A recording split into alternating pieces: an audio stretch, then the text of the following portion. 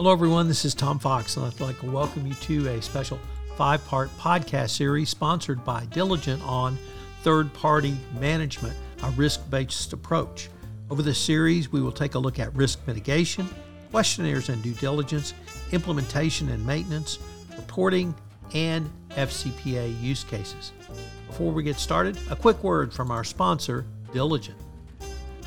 This podcast series is presented by Diligent. Diligent empowers leaders with a holistic view of their organization's governance, risk, compliance, audit, and ESG practices so they can make better decisions faster, no matter the challenge. Ready for purpose-driven compliance? Diligence equips leaders with the tools they need to build, monitor, and maintain a culture of open, transparent ethics and compliance. We elevate partner transparency with our risk-based approach to monitoring third-party business relationships. We can provide access to the tools, services, support, and community you need to keep a step ahead of an ever-evolving regulatory landscape. For more information and to book a demo, visit diligent.com/third-party risk. In this episode, Stephanie Font on questionnaires and due diligence.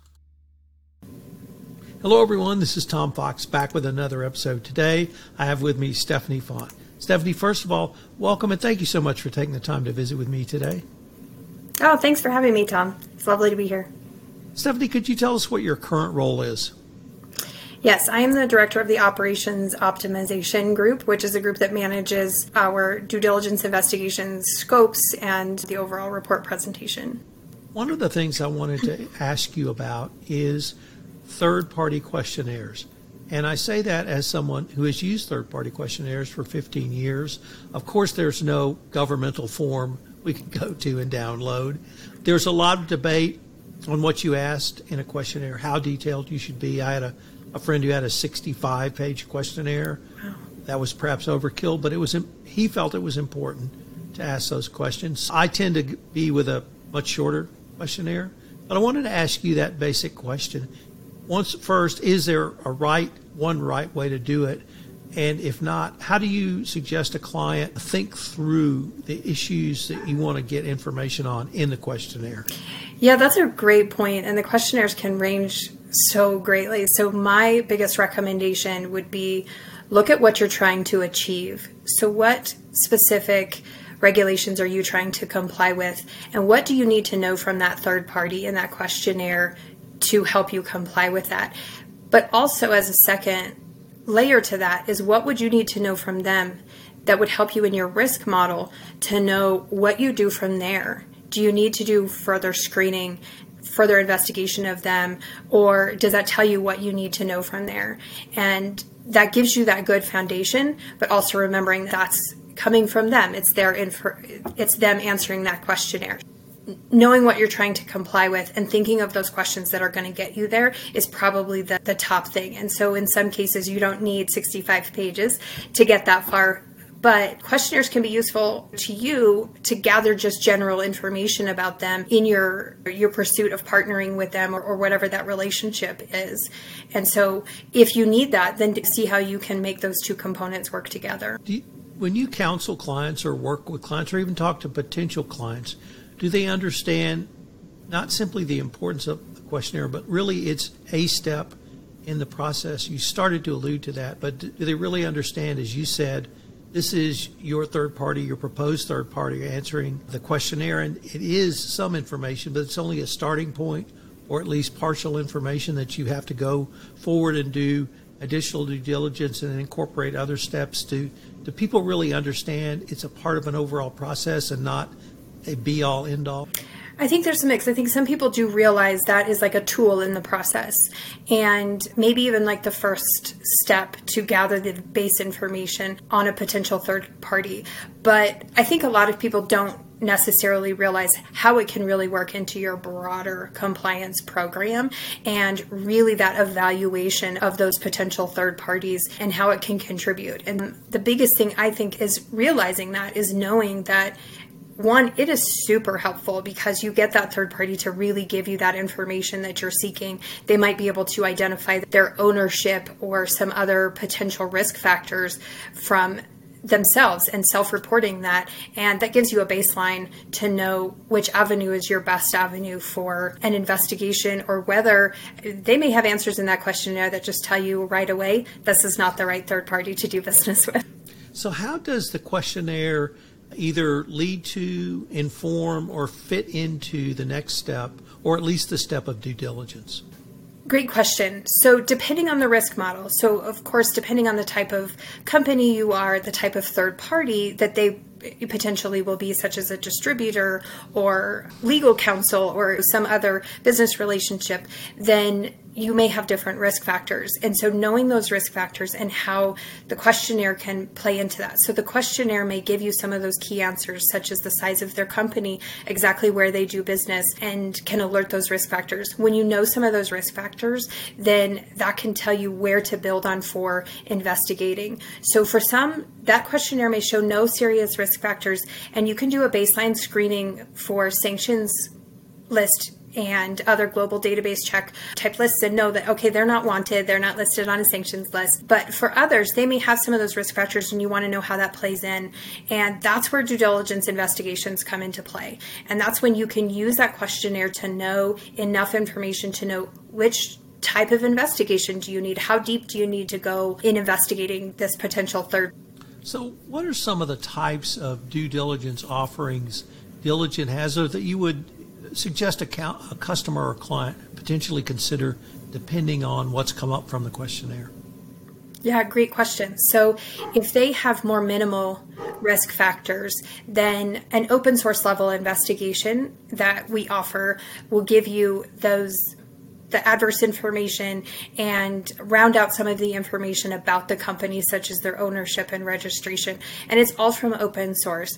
And so it gives you that more baseline. If they have a lot more risk factors, or if you've already conducted like an open source investigation, then an enhanced due diligence would be another step in that. That is really where you get boots on the ground. You're going in and asking people questions about their reputation and seeing their site. If they say they're a big manufacturer, are they working out of a little house, or do they have a manufacturing site? And using the questionnaire to know where they located, what's their size, and what are those risk factors for you, and how does that fit into your risk model, will help you to know what level that you need. Diligence third-party risk management system automates some of that for you, because if you build the risk model into the system, when they fill in those questionnaires, it will flag and it will help to tell you if you need to order investigation, what's the appropriate level based on your risk model. So you don't even have to figure that out yourself. You just already know. And then depending on what other regulations you're trying to comply with, we have other types of due diligence investigations to meet those, such as our new ESG investigation that helps to meet the ESG regulations themselves. And with that investigation, we also have an out-of-the-box due diligence questionnaire that is more specific to ESG-related issues. And that's where you see some of those levels and the types of information you're going to get. And the questionnaire is a really great place to start as a foundation. You said a couple of things I wanted to follow up on, Stephanie. When you were talking about building out a third-party questionnaire, you really emphasized a company needs to understand its risk and what it's trying to accomplish, really as a foundational. Does that lead to having different onboarding templates or having different strategies that a company might use in the questionnaire stage, once again, based upon its individual assessment of its risk and or what it's trying to accomplish? Yes. So Diligent has like an out-of-the-box questionnaire for anti-bribery, anti-corruption related regulation, and then one for ESG related. And that has base level questions that we think in general most companies would want to know. And you can play with that. You can use that as your base template and then add questions or take questions away.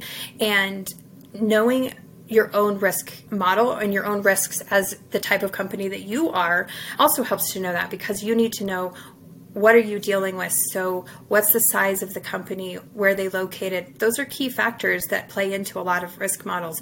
But there's also the type of relationship and things like that. And that will vary by by company and your own company and where that falls into that. But that's deciding on some of those questions. It may seem like general KYC, know your customer kind of information. Oh, how much business do you do in a year and where do you do business at? But it actually can highlight risk factors, such as if they do business in a highly sanctioned country, then that should raise some flags and should definitely warrant some additional investigation. You've also not explicitly said this, but I wanted to really follow up on this, what I thought I heard you say. I thought I heard you say something close to, don't lose your common sense. You don't forget your common sense. If they say they're a manufacturing facility and they're working out of a house, don't lose common sense and say, oh, sure, you do business with them. Or another way to put it is, if your gut tells you something's wrong or the back of the hair on the back of your neck stands up, listen to that. Listen to it in the context of doing additional investigation, documented evidence that you can record to support or deny the decision you're about to make. And it's a long-winded way of introducing, one, don't lose your common sense, but two, also the importance of documentation in this entire process for the compliance professional, for the company, or for the regulator who might come knocking. Could you speak to maybe the importance that you see in documentation as well? Yeah, that's an excellent point. Questionnaires are a great way to start your documentation trail with a potential third party. One, because you're going to have their answers. It's their perspective on what they're saying. And if anything from that questionnaire prompts additional investigation, that investigation is the next thing in your trail of documentation with them. And that documentation may be for regulators to show them you have done your own due diligence, you've done your process, you saw things in their questionnaire and escalated that to a certain type of investigation accordingly, and then you can show the investigation. Then likewise, you can also say, look at everything on their questionnaire. They have no significant risk factors. And that's why we didn't escalate to a certain type of investigation. And so it's really helpful in those layers, but also making sure that it starts that documentation trail. And it really shows. Another interesting thing that comes up in investigations along the documentation lines is sometimes something in their questionnaire is contradictory to something you find out in the investigation. And so that could raise some different kinds of concerns if they're self-reporting something differently than what somebody else finds in an investigation. You certainly mentioned regulators, or regulators come knocking. But it also seems to me that documentation is important to create an internal audit trail. If someone other than a regulator wants to look, whether that be a board of director or other stakeholder, and that then you have a record. If you go through due diligence, again, you have a baseline. Would it be a fair assessment to say that once you have the documentation in place, it can be used for a variety of reasons down the road, whether that be 2 to maybe even longer number of years? Oh, absolutely. Sometimes due diligence questionnaires in diligence third-party risk management system will stay there. They stay there with your third party as long as you have it set up. And so you can go reference that at any point in time. And a nice thing in terms of having different people that may be involved is the people in the company that are actually engaging with these potential partners and third parties, then maybe the ones sending these questionnaires. And when you have them in a management system, such as third-party risk management, the documentation is all there. So then if legal counsel for this within your company wants to go and check out some of these third parties, they see all of the documentation and everything is in place. And so multiple departments in the same company can be looking in and really seeing everything that's going in. They see the documentation and any investigations that may or may not have happened up until that point. And that's helpful also knowing maybe in their own process, you're ready to sign that contract and somebody wants to go double check we've done everything we were supposed to. And having that tracking system that follows them through that process, you've got everything in front of you in a system and you know that everything has been done that needed to before you sign those documents. Stephanie, unfortunately, we are near to the end of our time for this episode. I hope our listeners will join us for our next episode where we take up the management of third parties after the contract is signed. Stephanie, before we leave, if anyone wanted more information on the topics we've touched on today, what would be the best place for them to go? The best place to go would be the Diligent website, which is real easy. It's diligent.com. And that has a summary of all the different types of products and ways that you can reach out if you want more information. Stephanie, I wanted to thank you again for taking the time to visit with me, and I look forward to continuing this conversation. Thank you so much, Tom. Thanks for having me. This is Tom Fox again. Thank you for listening to this episode, and I hope you'll join us tomorrow where we take up implementation and maintenance after the contract is signed. I've linked to Diligent in the show notes, so if you have any questions, you can check out the show notes for more information on Diligence, its products and services. This special 5-part podcast series is a special production of the Compliance Podcast Network. We look forward to visiting with you again.